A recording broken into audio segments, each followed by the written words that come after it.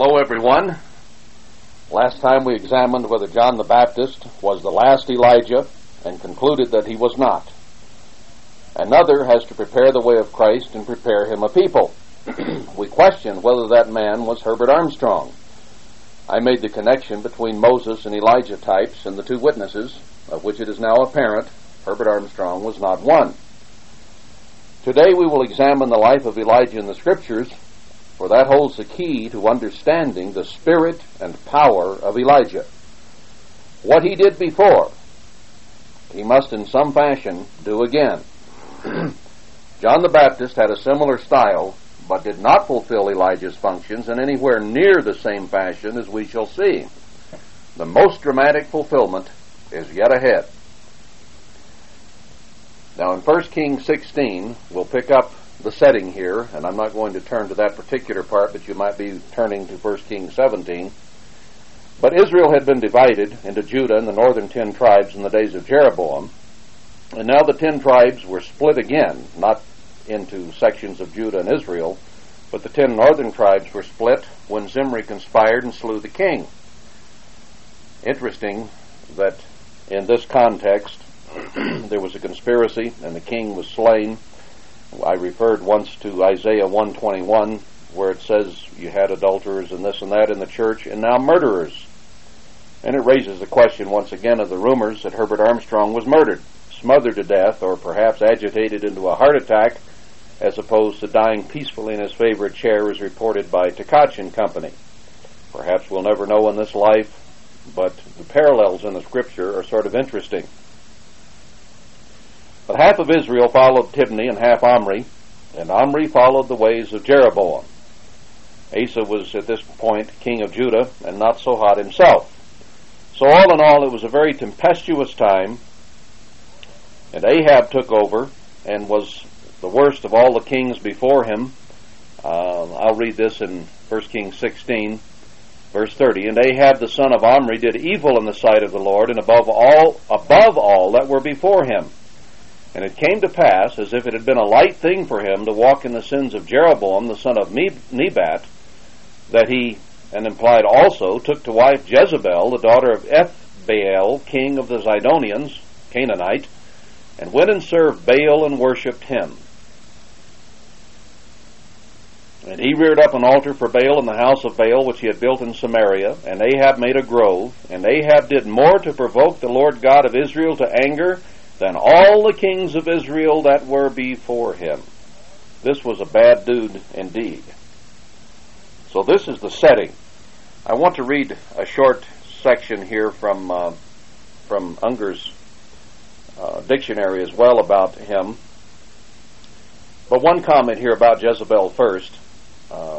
He married Jezebel, a Baalite, and we pick her up again in Revelation 2, where she leads Thyatira astray. And if you will notice in the context, all the churches sees what happens to Thyatira. So they all exist now. They haven't disappeared in times past, or Thyatira wasn't in the middle of the Middle Ages. She's there now, and all the churches see what happens.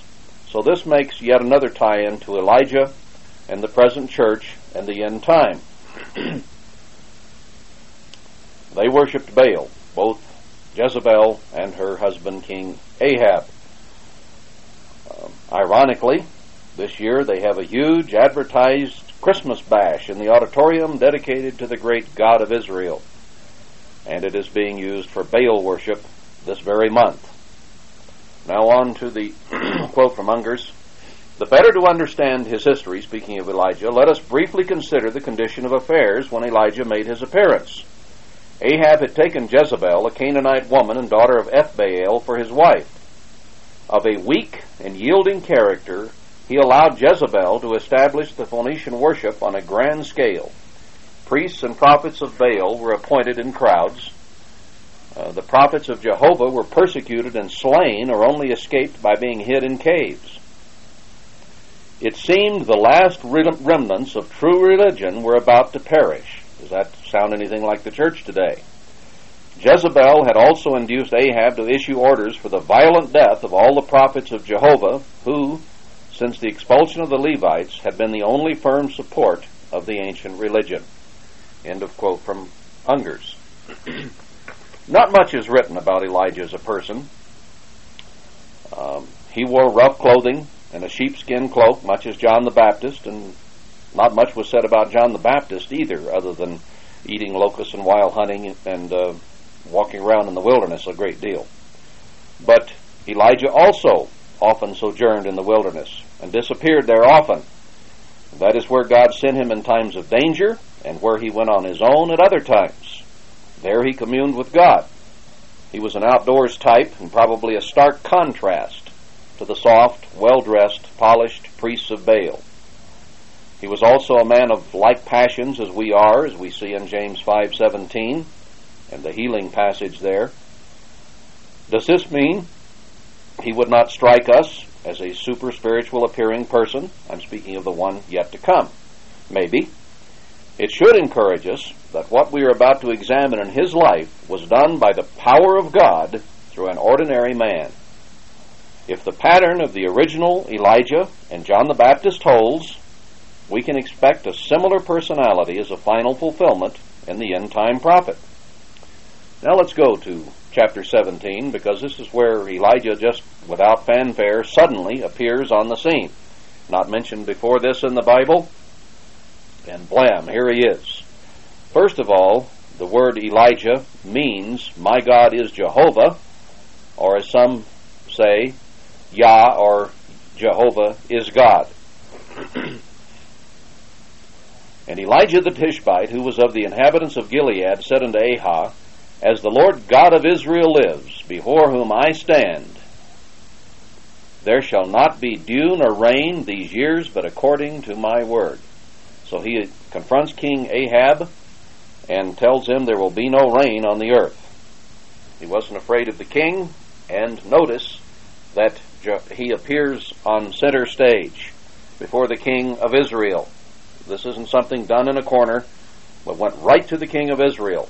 And he said, these years, we know from James 5:17 that it was 3 years, 6 months, exactly 3.5 years, similar to the 3.5 year period that the two witnesses of Revelation can proclaim no rain on the earth as they choose. So, blam, he does that. And the word of the Lord came to him, saying, here is a very strange thing in a way. Let's examine it. Get you hence, and turn you eastward, and hide yourself by the brook of Cherith, that is before Jordan. It was a creek running into the river Jordan. But God recognized that what Elijah had said to Ahab would call for a death warrant on Elijah, through Ahab and through Jezebel, certainly. So he told him to go hide. We don't see a lack of faith in Elijah here, because God simply instructs him to go hide after he confronts Ahab. And it shall be, verse 4, that you shall drink of the brook, and I have commanded the ravens to feed you there. So he went and did according to the word of the Lord, for he went and dwelt by the brook Cherith, that is, before Jordan. And the ravens brought him bread and flesh in the morning, and bread and flesh in the evening, and he drank of the brook. Some commentaries try to say that ravens could be interpreted Arabians, because they didn't really want to believe that the ravens, the actual black birds, brought him his food. But there is no way really of showing that, and there was a miracle here. It was ravens who brought bread and flesh in the morning and in the evening, and he drank from the brook. And it came to pass after a while that the brook dried up, because there had been no rain in the land. And then God told him to leave there. Now it is very interesting that there's no apparent reason that this was done, and it's certainly not explained here. No one apparently witnessed this, so in that sense it was not a message to Israel or anyone else. So to whom is this message directed? Was it just for Elijah? Or was it written for us upon whom the ends of the world are come? Could it be Elijah was doing this specifically as a witness to us at the end of the age, when another prophet will arise in the spirit and power of Elijah? Notice Psalm 78:19. I won't have you turn back there, but it says, can God prepare a table in the wilderness? Can God bring food? Can God bring water? That's a question that's asked there in Psalm 78. And in Isaiah 43, I will turn on back and read this. Isaiah 43,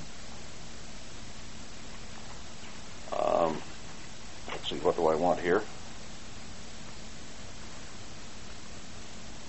Verse 19, Behold, I will do a new thing. Now it shall spring forth, and shall you not know it? I will even make a way in the wilderness and rivers in the deserts. The beasts of the field shall honor me, the dragons and the owls, because I give waters in the wilderness and rivers in the desert to give drink to my people, my chosen. And we are the chosen, as 1 Peter 2:29 or 2 and verse 9 point out. This people have I formed for myself; they shall show forth my praise. So that's speaking of the church here at the end time. I had a couple of other references here, and I guess I turned the page. Oh, chapter 41 and verse 18. I will open rivers in high places and fountains in the midst of the valleys. I will make the wilderness a pool of water and dry land springs of water. And then he talks about planting 7 trees in the wilderness. Trees, in this instance, being a type of churches. Oh, remember, all 7 women take hold of one man. God is going to provide a leader, and they will take hold. But God is going to provide in the wilderness for his people. He tells us in Revelation 12 that they will be taken to a place prepared for them, and many scriptures show it's wilderness, deserts, and mountains. 49:10, They shall not hunger nor thirst, neither shall the heat nor sun smite them. For he that has mercy on them shall lead them, even by the springs of water he shall guide them. So indeed, God is going to prepare a table in the wilderness for his people, just as he did for Elijah. And the end-time Elijah is going to be very, very much a part of the church, as we will see. Now verses 9 through 24, it's in a sense a similar story. Different, but not explained either. Verse 9, Arise, get you to Zarephath, which belongs to Zidon, and dwell there. Behold, I have commanded a widow woman there to sustain you. So he rose and went to Zarephath, and when he came to the gate of the city, behold, a widow woman was there gathering of sticks. And he called to her, and said, Fetch me, I pray you, a little water in a vessel, that I may drink. And as she was going to fetch it, he called to her, and said, Bring me, I pray you, a morsel of bread in your hand. And she said, As the Lord your God lives, I have not a cake, but an handful of meal in a barrel, and a little oil in a cruse. And behold, I am gathering 2 sticks, that I may go in and dress it for me and my son, that we may eat it and die. So there had been no rain, there was famine on the land, and this poor widow was about to eat her last meal and lay down and die along with her son. And Elijah said to her, Fear not, go and do as you have said, but make me therefore a little cake first. You're about to die, but make me a cake first, and bring it to me, and after make for you and for your son. For thus says the Lord God of Israel, The barrel of meal shall not waste, neither shall the cruse of oil fail, until the day that the Lord sends rain upon the earth. And she went and did according to the saying of Elijah. Had a very serving attitude, and was willing to put him first when he asked it, and he was willing to explain that this oil and meal will not waste and will not fail. And she believed him. And she and he in her house did eat many days, or as my margin says, a full year. And the barrel of meal wasted not, neither did the cruse of oil fail, according to the word of the Lord which he spoke by Elijah.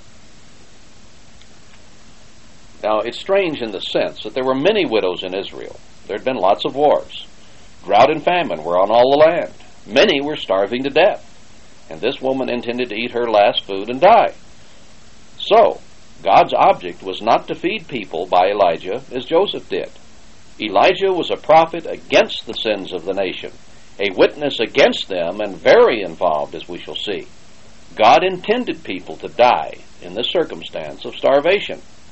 But he made an exception, or she would have died as the others did. So there's no clue in either story that Elijah lacked faith. He just did as directed. The lesson is for others. The lesson is for us. A, God promises to feed and protect the faithful remnant of the church, Revelation 12, the verses we just read in Isaiah. And the church is essentially, in that sense, a widow. Her betrothed, Jesus Christ, has turned his face from her, as we've seen in several scriptures in Isaiah. Also, she wanders about in Song of Songs, the watchman working her over, beating her up pretty well. That's the unfaithful ministry of the church today, beating up on the church people. And we've seen through this series that God will select one woman a virgin, call the virgin daughter of Zion, and save her children, not all the children of the church's organizations. I'm getting a little ahead of the story here. Let's pick it up again in verse 17. And it came to pass after these things that the son of the woman, the mistress of the house, fell sick. And his sickness was so sore that there was no breath left in him. He died. And she said to Elijah, What have I to do with you, O you man of God? Are you come to me to call my sin to remembrance and to slay my son? And we might look at the ministry today as members and say, well, what have you come to do? You're destroying the church. You're abusing and misusing the sheep and doing what Jeremiah 23 and Ezekiel 34 and Malachi 1, 2, and 3 say. And are you really men of God? And he said to her, Give me your son. And he took him out of her bosom and carried him up into a loft where he abode and laid him upon his own bed. And he cried to the Lord and said, O Lord my God, have you also brought evil upon the widow with whom I sojourn by slaying her son? And he stretched himself upon the child 3 times and cried to the Lord and said, O Lord my God, I pray you, let this child's soul come into him again. And the Eternal heard the voice of Elijah, and the soul of the child came into him again, and he revived. He was resurrected. Do you begin to get a little bit of an inkling of the spirit and power of Elijah here? Have we seen this yet in this age? And Elijah took the child and brought him down out of the chamber into the house and delivered him to his mother. And Elijah said, See, your son lives. And the woman said to Elijah, Now by this I know that you are a man of God, and that the word of the Lord in your mouth is truth. If she had doubted before, she didn't doubt anymore. So a type is borne out by Elijah here, saving the child of one woman. Not all the widows of Israel. That wasn't the point. Remember Isaiah 4, where it says all 7 women, or all 7 widows, in that sense, take hold of one man, asking for relief from their reproach. Let us be called by your name, they say. There's a great deal here that is going to be carried out in the prophecies for this end time. So people will question. They will reject Elijah at the end time Elijah, just as this woman did the original Elijah, and also what occurred to John the Baptist, as we read in the last sermon. But Elijah came through, and so will the end time Elijah. He will raise up the children of the widow anyway, restoring them. Now, once this happens, the end time Elijah will be recognized by the faithful as a true minister of God, perhaps not entirely before. In the words of Ezekiel 2:5, then will they know that there has been a prophet among them. Now let's go to chapter 18, because the story goes right back to the king. And it came to pass after many days that the word of the Eternal came to Elijah in the 3rd year, so 3.5 years actually total down the line, saying, Go, show yourself to Ahab, and I will send rain upon the earth. So he tells him, go right back to Ahab. Perhaps the last time he had seen Ahab, he said, there will be no rain. This time he's told to go to Ahab again and say, there will be rain. So this was not done in a corner. Elijah was on center stage of the whole nation of Israel. Consider all the nations of Israel today, and the fact that the end-time Elijah then will probably be, well, I say probably, it is very clear once you understand this story, that it will be a center stage thing with all Israel.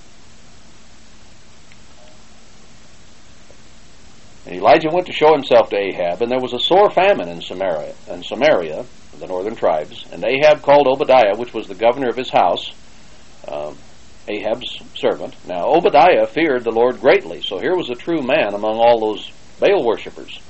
For it was so, when Jezebel cut off the prophets of the Lord, that Obadiah took 100 prophets and hid them by 50 in a cave, and fed them with bread and water. And Ahab said to Obadiah, Go to the land, to all the fountains of water, and to all brooks. Peradventure we may find grass to save the horses and mules alive, that we lose not all the beasts. So he was really suffering from the effects of this 3.5 years of no rain. So they divided the land between them to pass throughout, and Ahab went one way by himself, and Obadiah went another way by himself. And as Obadiah was in the way, behold, Elijah met him, and he knew him. And he fell on his face and said, Are you that, my lord, Elijah? And he answered him, I am. Go tell your lord, Ahab, behold, Elijah is here. Obadiah didn't want to do this. And he said, What have I sinned, that you would deliver your servant into the hand of Ahab to slay me? As the Lord your God lives, there is no nation or kingdom where my Lord has not sent to seek you. And when they said, he is not there, he took an oath of the kingdom and nation that they found you not. They had to swear that they couldn't find it. He was public enemy number one. The end-time Elijah is going to be public enemy number one. Was Herbert Armstrong public enemy number one? Or did, for the most part, he have a user-friendly message of give and get, and the kingdom of God will come, and you can be part of it, and the human potential of man, and so on. But it was not, for the most part, except early in the 50s and 60s perhaps, a strong message of prophecy against the nation. And now you say, go tell your Lord, behold, Elijah is here. And it shall come to pass, as soon as I am gone from you, that the Spirit of the Lord shall carry you where I know not. And so when I come and tell Ahab, and he can't find you, he'll slay me. But I, your servant, fear the Lord from my youth. Was it not told, my Lord, what I did when Jezebel slew the prophets of the Lord, how I hid 100 men of the Lord's prophets by 50 in a cave and fed them with bread and water? God is going to hide his people again. And now you say, go tell your Lord, behold, Elijah is here, and he'll slay me. And Elijah said, as the Lord of hosts lives, before whom I stand, I will surely show myself to him today. Don't worry, Obadiah. I'll stay here, and I will face the king. You may be afraid of him, but I'm going to face him, because that's what God has told me to do. So he put him at ease. So Obadiah went to meet Ahab and told him, and Ahab went to meet Elijah.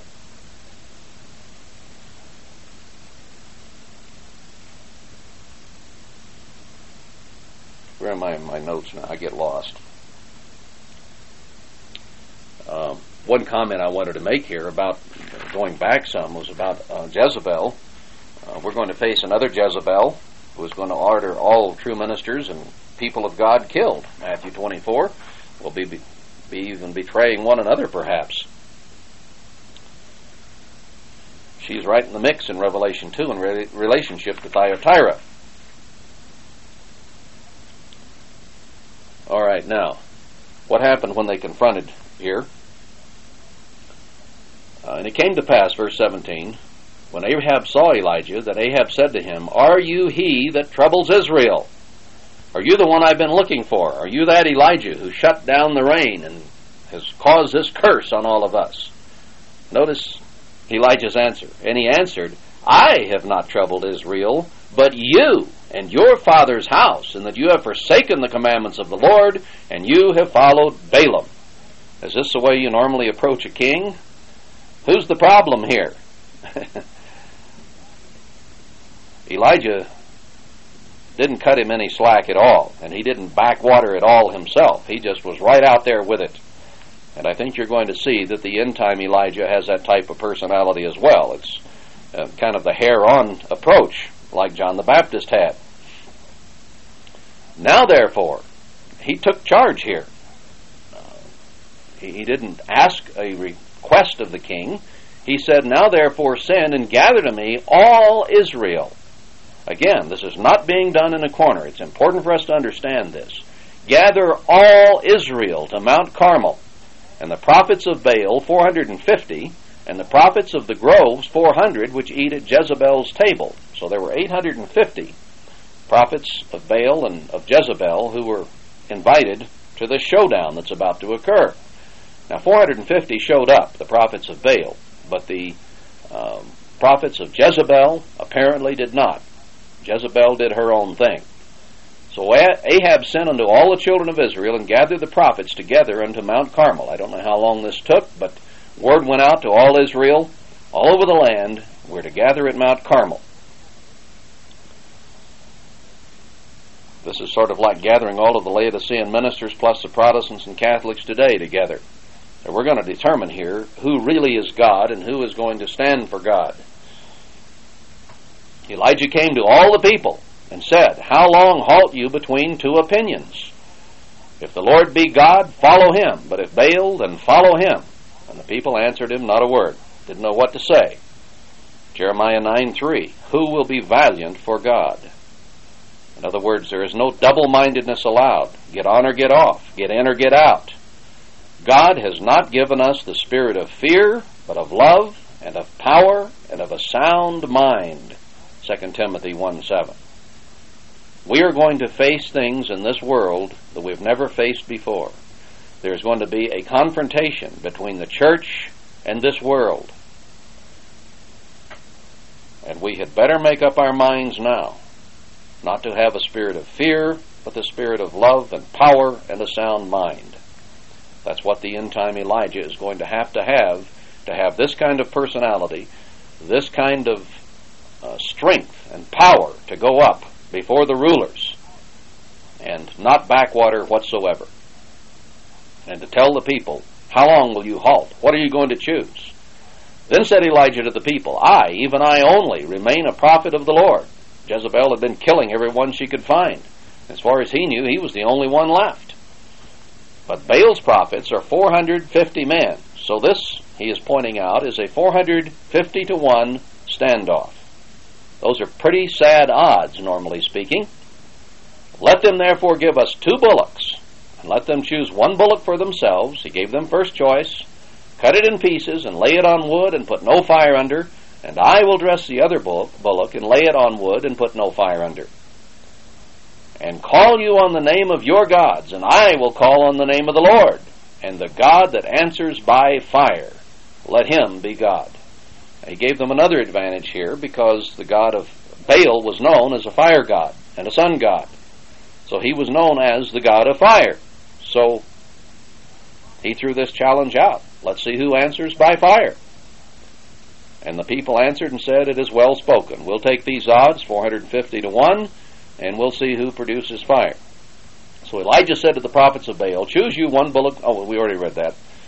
Verse 26, and they took the bullock which was given them, and they dressed it, and called on the name of Baal from morning till noon, saying, O Baal, hear us, hear us. Can you imagine this? They've got this bullock on the wood, and 450 of them are running around in circles, screaming for Baal to hear them. And there was no voice, nor any that answered. And they leaped upon the altar which was made. They screamed and leaped and jumped up and down, and made as much noise as they could. And it came to pass at noon, after watching this all morning, Elijah mocked them and said, cry aloud, you're not screaming loud enough, for he's a god. He's either talking, or he's pursuing, or he's in a journey, or peradventure he sleeps and he's got to be wakened. And they didn't see the sarcasm in this. They cried aloud and cut themselves after their manner with knives and lancets, till the blood gashed out upon them. So they thought if they would draw blood, maybe that would cause Baal to hear them.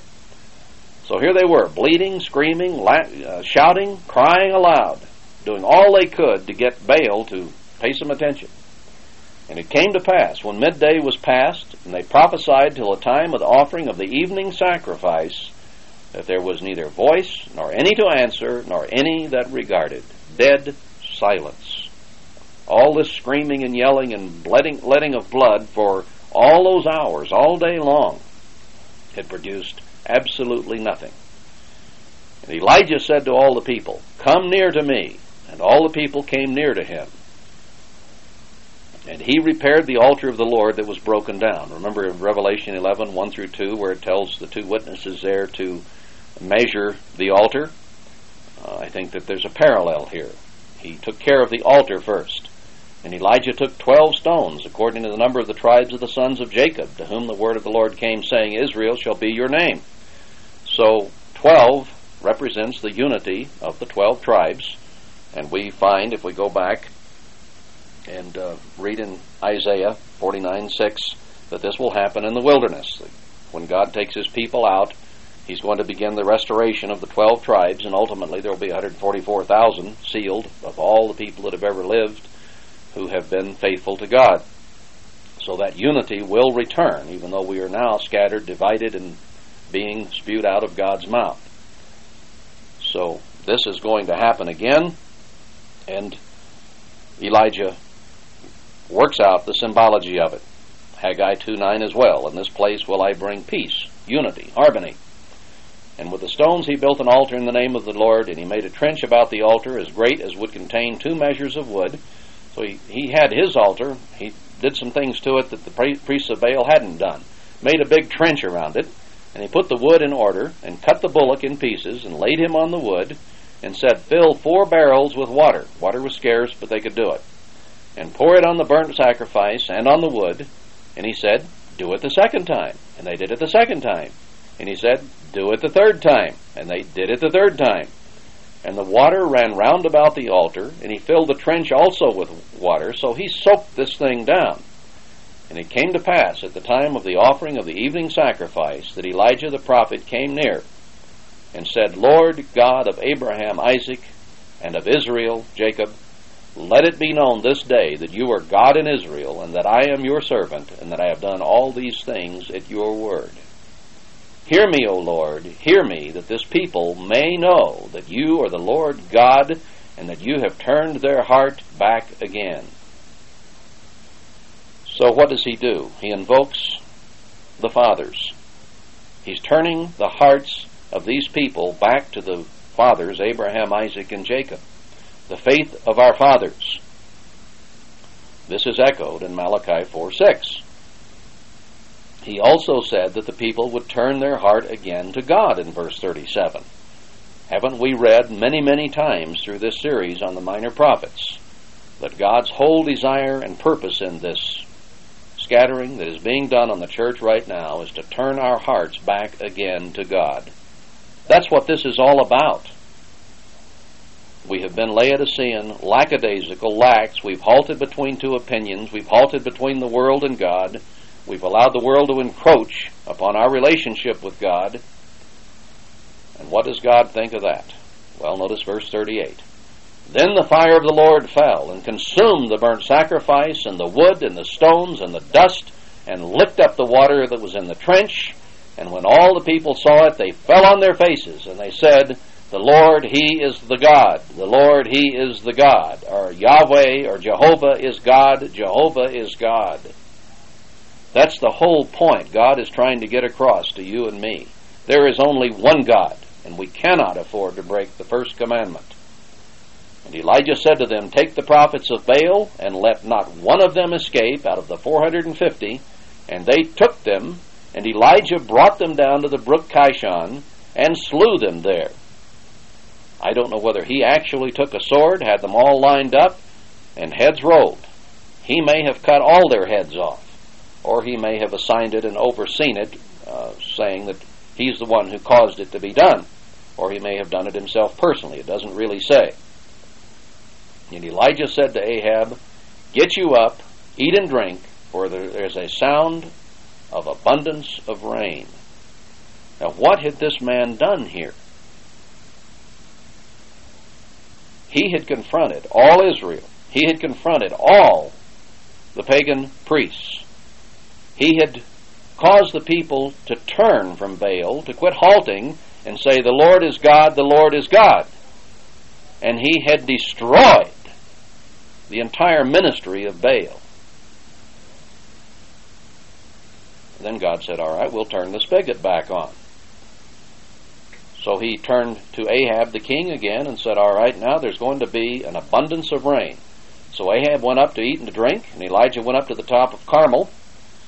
Mount Carmel there, I was just there in June, slopes very sharply down into the sea there, the site of modern-day Haifa. And he was in sight of the sea, being up on Mount Carmel. And he cast himself down upon the earth and put his face between his knees, and said to his servant, "Go up now, look toward the sea." And he went up and looked and said, "There is nothing." And he said, "Go again 7 times. And it came to pass at the 7th time that he said, "Behold, there arises a little cloud out of the sea, like a man's hand." And he said, "Go up, say to Ahab, prepare your chariot and get you down, that the rain stop you not. Go tell Ahab he'd better hurry, because it's going to rain cats and dogs here, and he will mire down and get stopped and not even get home if he's not careful." And it came to pass in the meanwhile that the heaven was black with clouds and wind, and there was a great rain, and Ahab rode and went to Jezreel, and the hand of the Lord was on Elijah, and he girded up his loins and ran before Ahab to the entrance of Jezreel. So he stayed right ahead of Ahab's chariot. Must have been in some kind of physical condition to be able to do this. People then walked a great deal, pretty much where they went. And in this case, he even ran. He didn't want to get caught in the rain either, I suppose.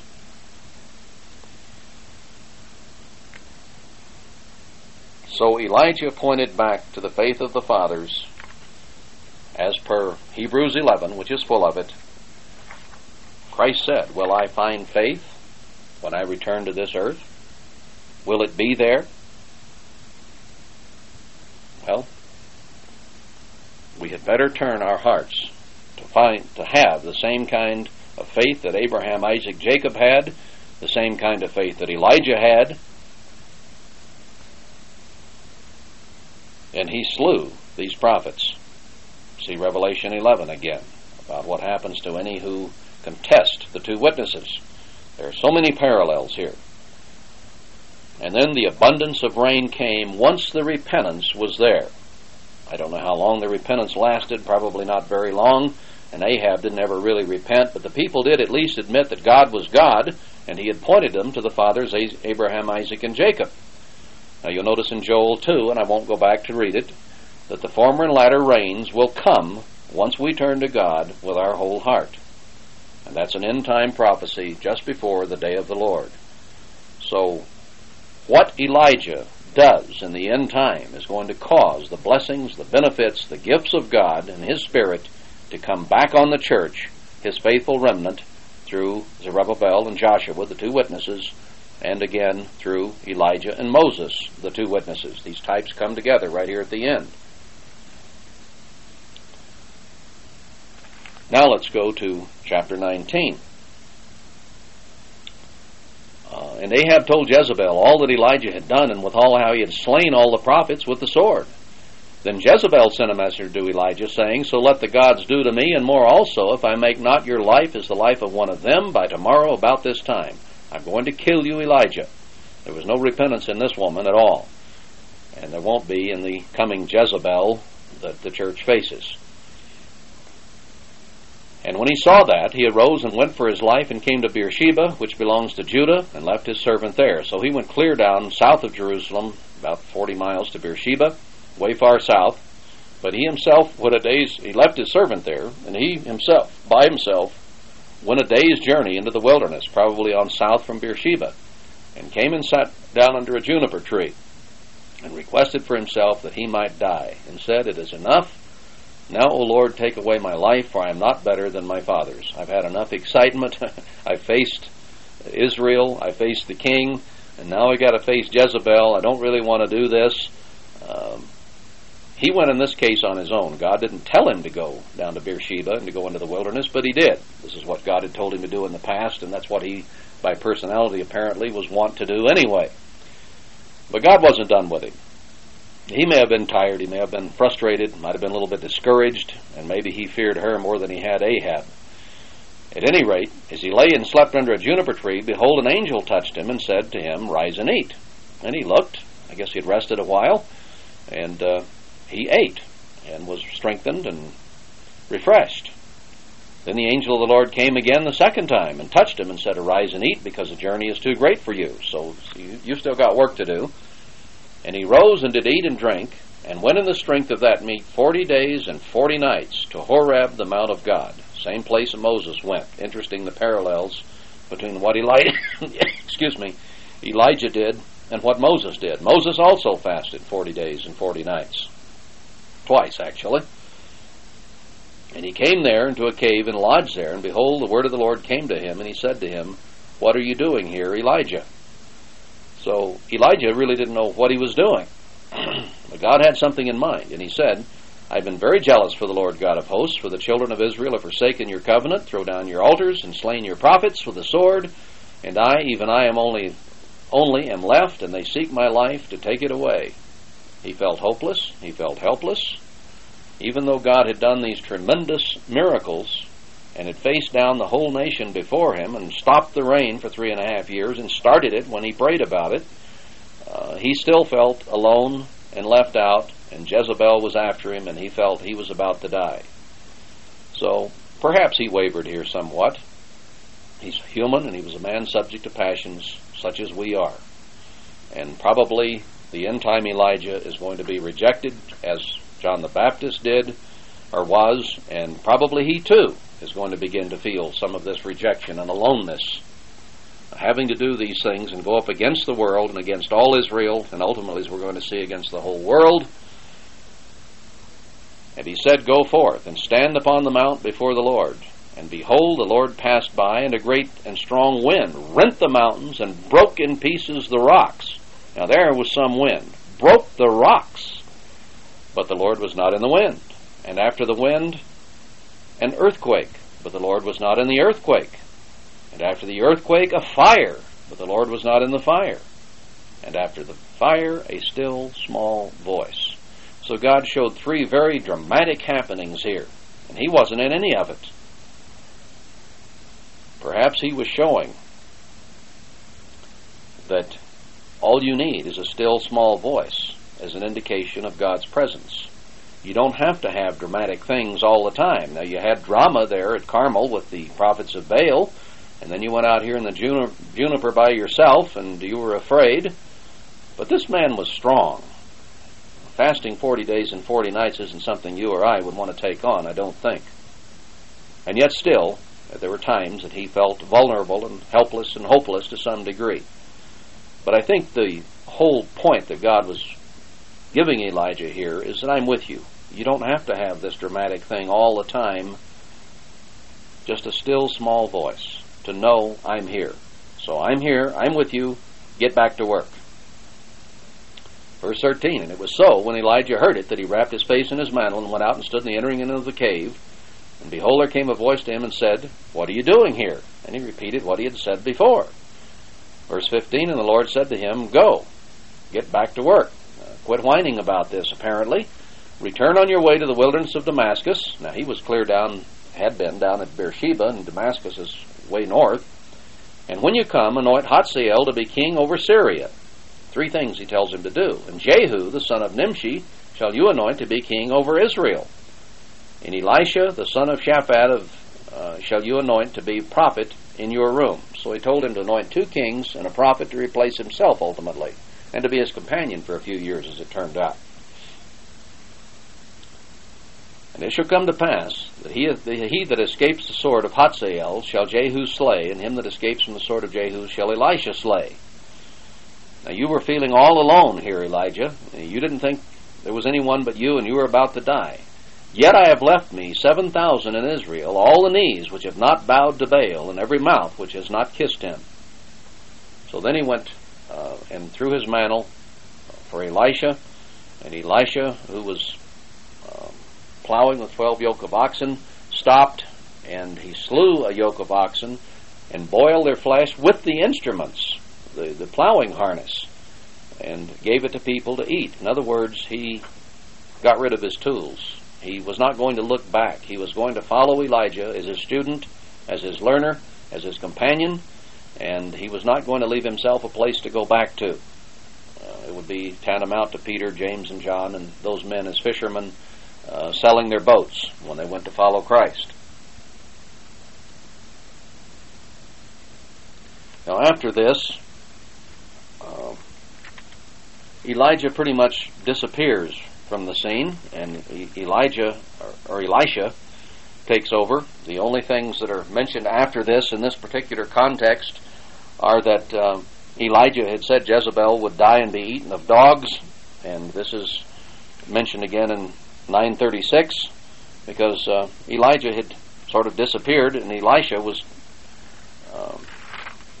at work, and he was kind of in and out apparently, but not much is said of him for a while. He had also predicted that the whole house of Ahab would be destroyed, and this is recounted in... wait a minute, where am I here? I'm getting a little bit ahead of myself here. Wait a minute. We want to go to 2 Kings 1. I looked ahead in my notes and skipped a section here, because that was all that was about all that was said of Elijah through the rest of the first book of Kings, and then we see him again here in the second book of Kings. Then Moab rebelled against Israel after the death of Ahab, and Ahaziah fell down through a lattice in his upper chamber that was in Samaria and was sick. And he sent messengers and said to them, Go inquire of Beelzebub, the god of Ekron, whether I shall recover of this disease. But the angel of the Lord said to Elijah, Rise, go up to meet the messengers of the king of Samaria, and say to them, Is it not because there is not a God in Israel that you go to inquire of Beelzebub, the god of Ekron? Now therefore, thus says the Lord, You shall not come down from that bed on which you are gone up, but shall surely die. And Elijah departed. Now James mentions Elijah in terms of healing and having the kind of faith to be healed, the kind of faith required to have it not rain for 3.5 years. And healing becomes a very important part of Elijah's life. Remember, he healed. He resurrected the son of the widow. And here, he is told to tell the king of Samaria, the northern tribes, that he will die because he went to Beelzebub, the god of Ekron. It would appear that healing is going to be a very, very important part of the end-time Elijah's message. To have the kind of faith of our fathers, where we are willing to trust in God, who tells us very clearly, I am God, your healer, Psalm 103. But today, many times ministers will anoint people and then send them to the doctors, showing that they have a lack of faith, and they'll go to whatever healing person might be around. Maybe we can't call the doctors of today the gods of Ekron, or maybe they're not direct Baal worshippers. But is there a God in Israel? Should we go to another source? Or do we go to God whose name is our healer? Is there something missing today? Will Christ find faith on this earth? Well, he said, because of this, you're going to die. Remember King Asa? He died because he sought the physicians instead of God when he was diseased in his feet. God is the same yesterday, today, and forever. Do we throw sand in God's face when we look to someone other than him for healing? Something to think about. And remember, Elijah to come is going to come in the same spirit, the same attitude, the same mindset, and the same power as Elijah. And when the messengers turned back to him, he said to them, Why are you now turned back? And they said to him, There came up a man to meet us and said, Go turn again to the king that sent you and say to him, Thus says the Lord, It is not because there is not a God in Israel that you send, or is it not because there is not a God in Israel that you send to inquire of Beelzebub, the god of Ekron? It's repeated. Therefore you shall not come down from that bed on which you are gone up, but you shall surely die, because you sought the god of Ekron rather than the God of Israel. And he said to them, What manner of man was he which came up to meet you and told you these words? The king wanted to know, Who told you this? And they answered him, He was a hairy man, and girt with a girdle of leather about his loins. And he said, It's Elijah the Tishbite. Very much like John the Baptist, a wilderness type, dressed in perhaps rougher clothes of leather, not your polished court lackey. Then the king sent to him a captain of 50 with his 50, and I won't read all of this, but the king sent 50 men with a captain of 50 to tell him to come see the king. And Elijah called fire from heaven and devoured them. And it happened again. He sent another captain of 50, and fire came down and consumed them. Now, word got around that this was happening. Verse 13, he sent again a captain of the third 50 with his 50. The third captain was a little more careful.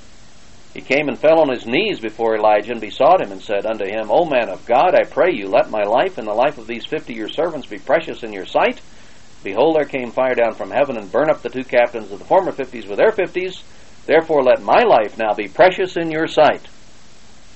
This third guy was more attentive. And the angel of the Lord said to Elijah, Go down with him, be not afraid of him. And he arose and went down with him to the king. Now, God was going to have Elijah go anyway. But he wanted to make a point here. Who's in charge? Who has the backing and the power of God? And 50 men died 100 men died as a result of this, God making a point.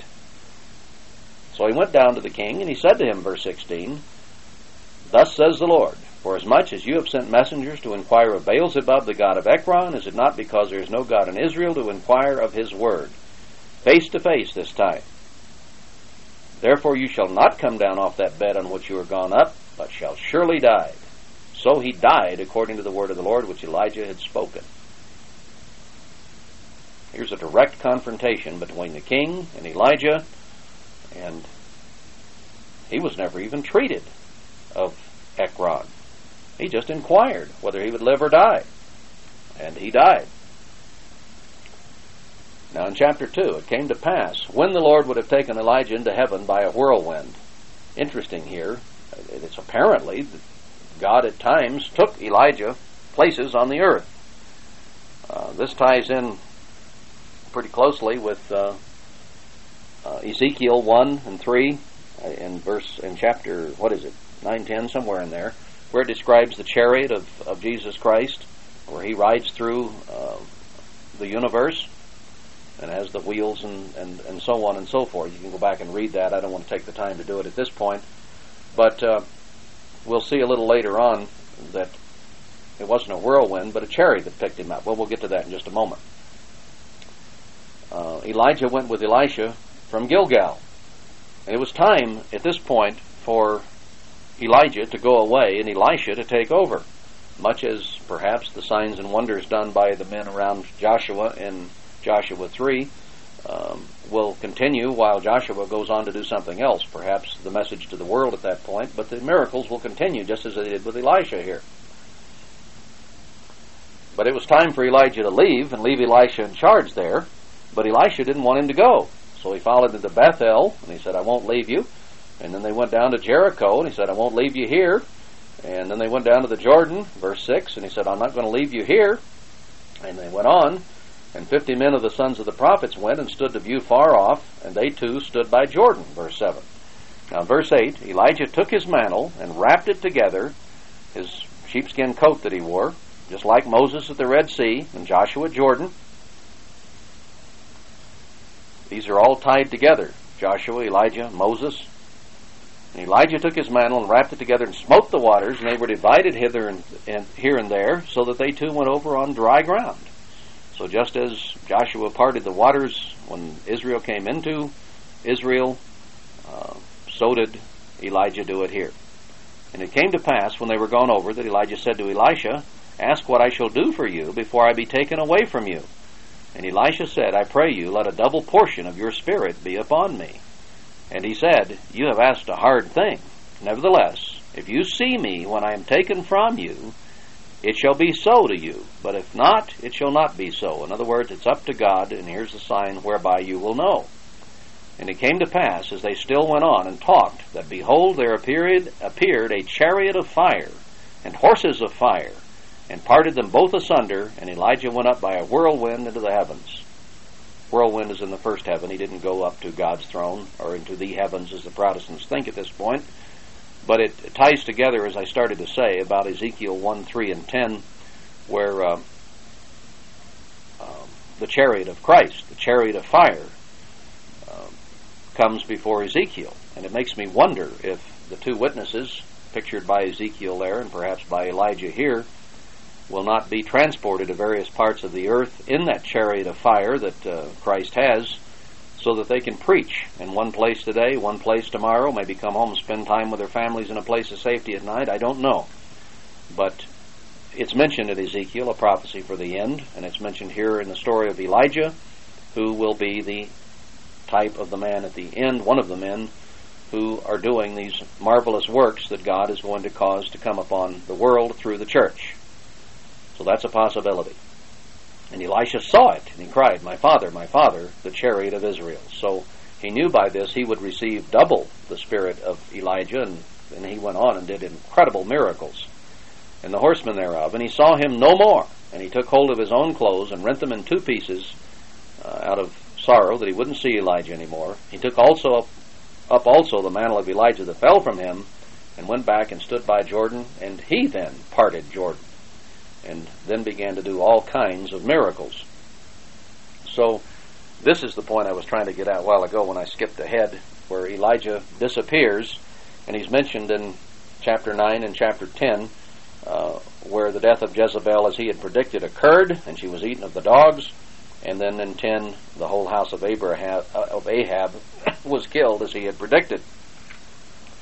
And we don't see any more of Elijah then, except 2 Chronicles 21:12. And I want to turn back and look at that. 2 Chronicles 21 and verse 12.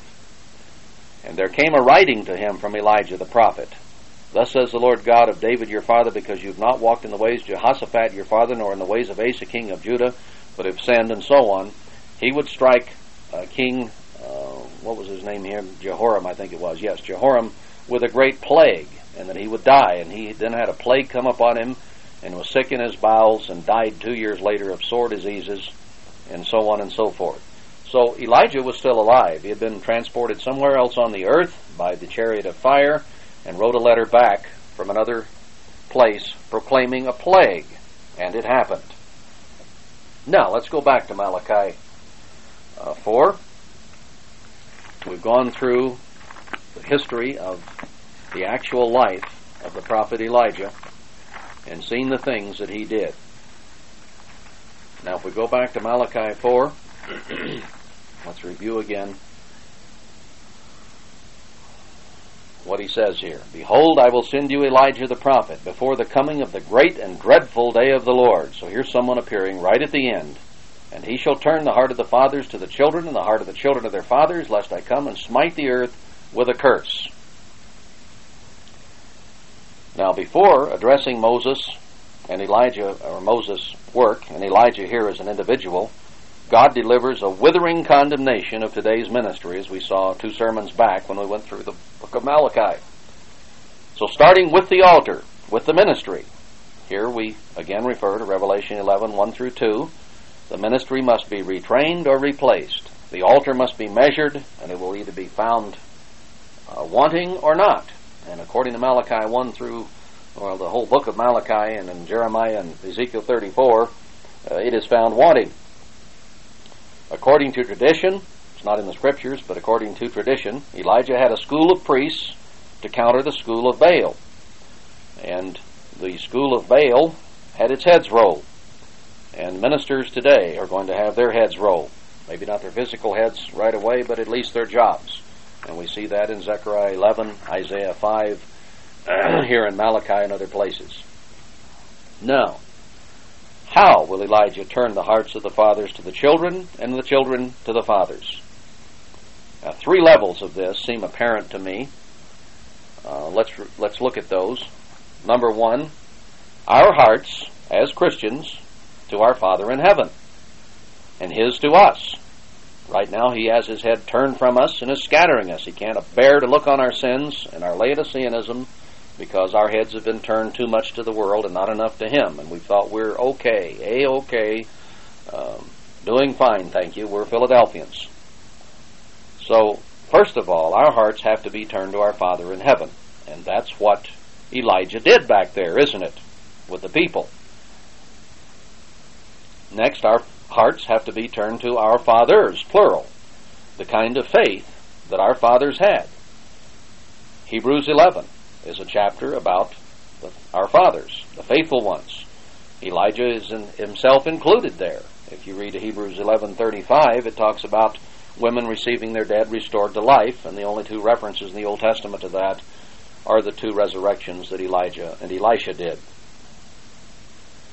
So our hearts have to be turned back to where we have the kind of faith that Abraham, Isaac, Jacob, David, Gideon, Elijah, Elisha, Noah, and on it goes in chapter 11 of Hebrews had.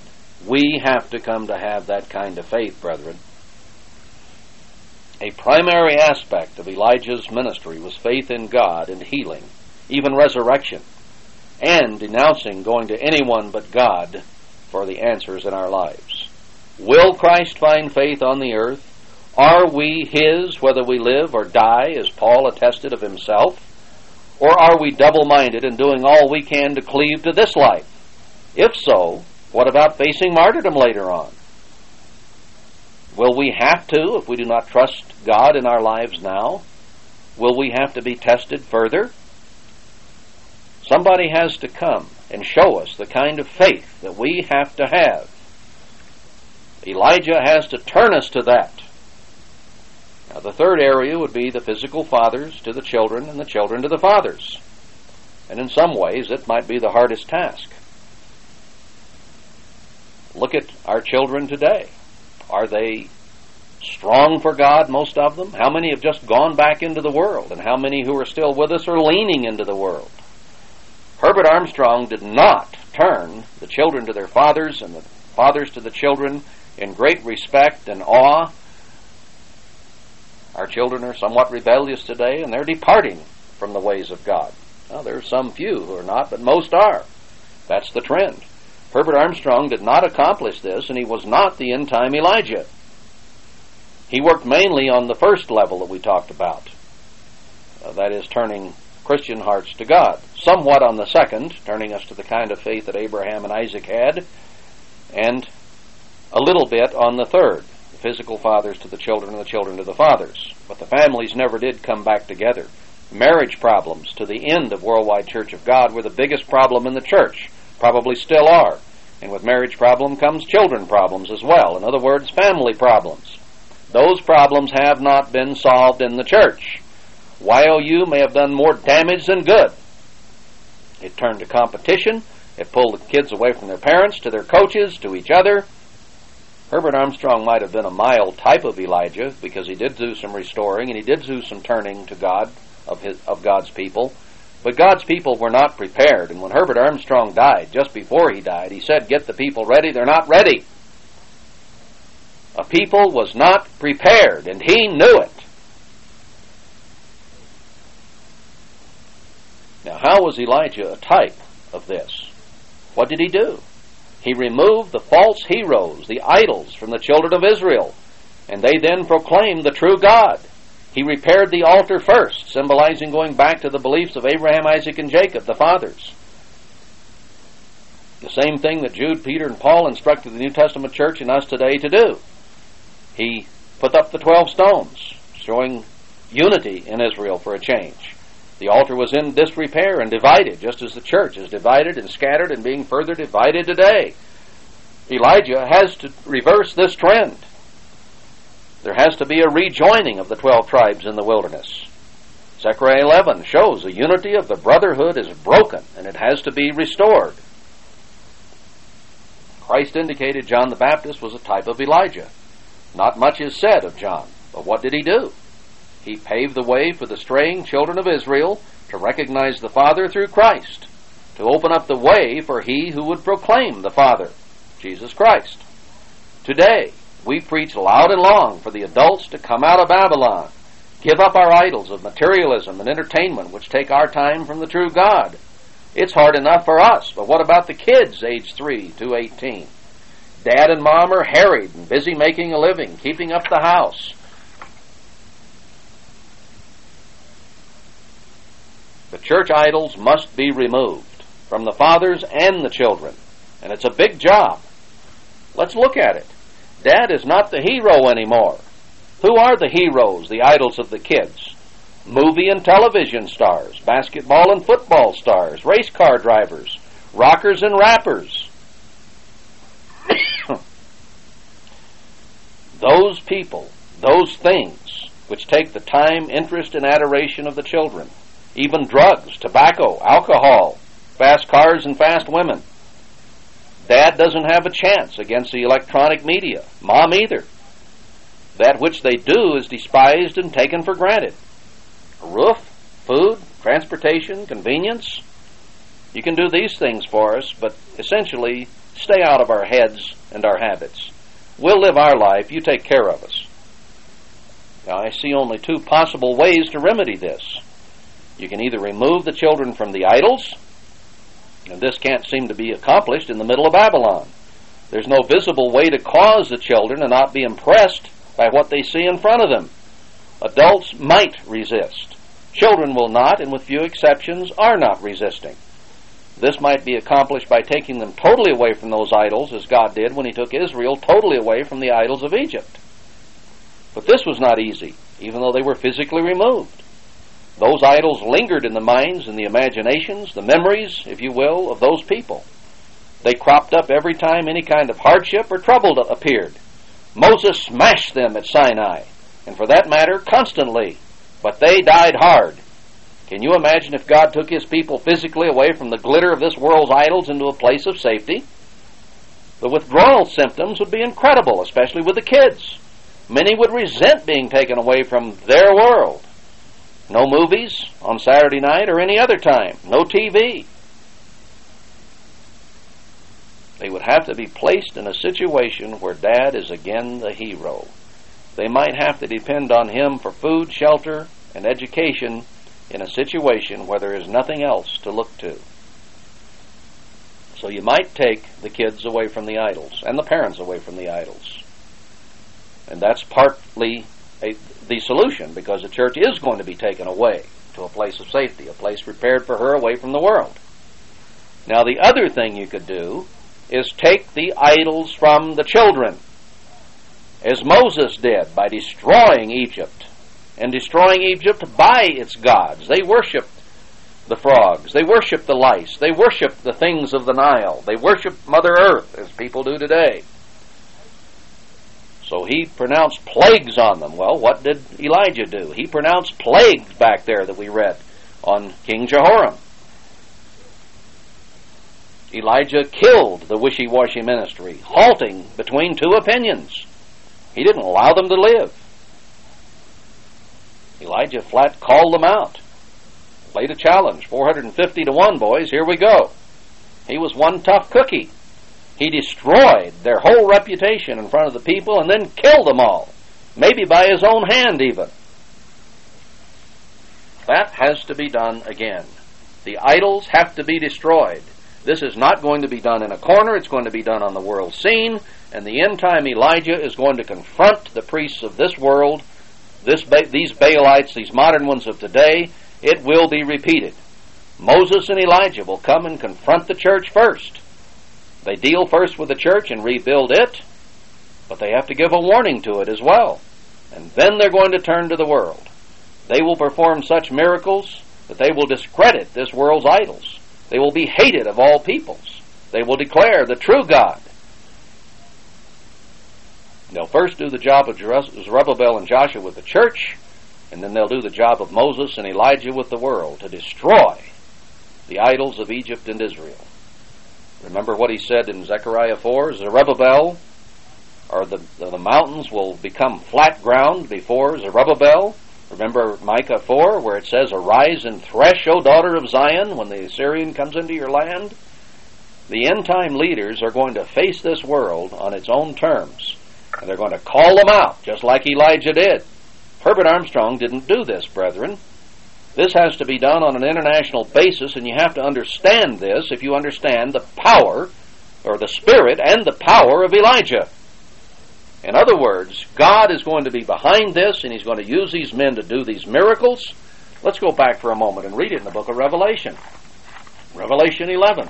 You're going to see the same things that you saw in the lives of Moses and in the life of Elijah. I can get back to Revelation 11 here. Revelation 11. Remember, the first few verses deal with the church first. He tells them to leave out the court of the Gentiles, but they'll tread down the city 42 months. Verse 3, "And I will give power to my 2 witnesses, and they shall prophesy 1,260 days in sackcloth." Maybe they will or will not wear actual sackcloth, but sackcloth is symbolic of humility. So they're not going to do it with great pride, but it's going to be done with humility, and they're going to hate to have to do this to the people of this world. These are the 2 olive trees and the 2 candlesticks standing before the God of the earth. And if any man will hurt them, fire proceeds out of their mouth and devours their enemies. And if any man will hurt them, he must in this manner be killed. These have power to shut heaven, that it rain not in the days of their prophecy. They have a 3.5-year prophecy, same length as Elijah's, and they can shut the rain off. And have power over waters to turn them to blood, just like in Egypt under Moses, and to smite the earth with all plagues as often as they will. Both Moses and Elijah declared plagues. And when they shall have finished their testimony, the beast that ascends out of the bottomless pit shall make war against them, and shall overcome them and kill them. And their dead bodies will lie in the street of that great city, which spiritually today is called Sodom and Egypt, where also our Lord was crucified, that is, the physical city of Jerusalem. And the whole world is going to rejoice on them, because they're going to lay there for 3.5 days, and they won't even allow them to be buried. They want to party and jeer at them. And they that dwell upon the earth shall rejoice over them and make merry, and shall send gifts to one another, because these two prophets tormented them that dwell on the earth. And then after 3.5 days they rise to meet Christ in the air. But those two men are going to torment this world, a thorn in the side. They're going to destroy these gods of this world. They're going to destroy these people that we worship and idolize. When he says in Micah 4, and in Isaiah 41, to rise and thresh, that means exactly what it says. These men are going to thresh like you would thresh grain and shake it off.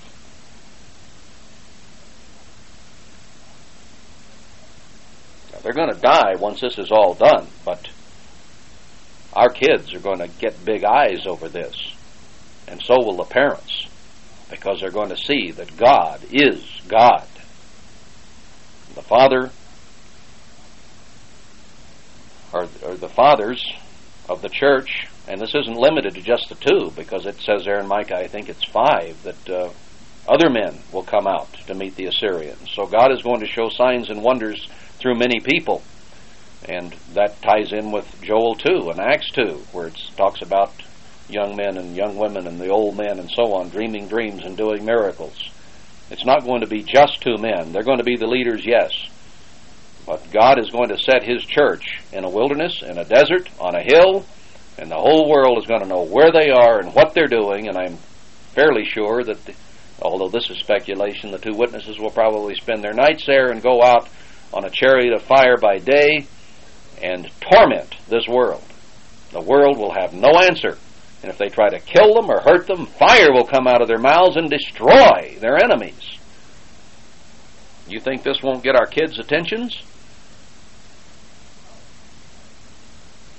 These powerful, cataclysmic events will make Arnold Schwarzenegger, Bruce Willis, 007, and other so-called action heroes pale into insignificance. Those idols and heroes will be removed.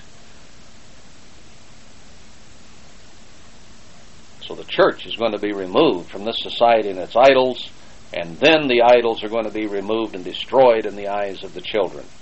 Then they will look to their fathers. Suddenly they're going to begin to have a respect for the church. They're going to begin to have a respect for God. Their parents won't look like hypocrites anymore. YOU programs, brethren, are not going to do this. And they didn't do it. These relationships have not been restored the way they must be restored, so that our hearts are entirely with our God, and we have the kind of faith our fathers Abraham, Isaac, and Jacob did, and where we look upon our children because they are respectful and loving, and they look to their parents as their heroes for a change.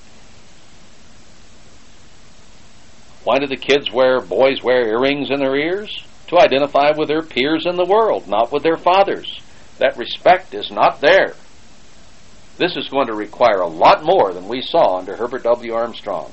What he did was not wrong, but to restore all things, incredible measures must be taken beyond what we've not yet seen. Incredible, for it is beyond our comprehension. Credible, because God says He will do it, and His word cannot be broken. That is why this deliverance from sin, this slavery to Egypt and Babylon, will pale into insignificance what was done in Egypt and at the Red Sea. This is global and powerful. Nothing has ever approached it. The whole world is going to be in torment because of God's people. A still small voice. It won't be a great, huge number of people. It'll be more like the 450 to 1. In fact, the odds will probably be even greater against the church. But they will have the power of God. Oh, yeah. False prophets going to call fire from heaven and do lying signs and wonders. But just like with Moses, the magicians made snakes too.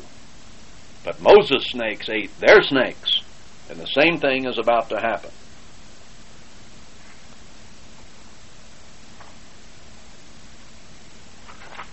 Now, no wonder God places such a challenge in Malachi 4:6. and says, you do this, don't back off, or I will come and smite the earth with the curse.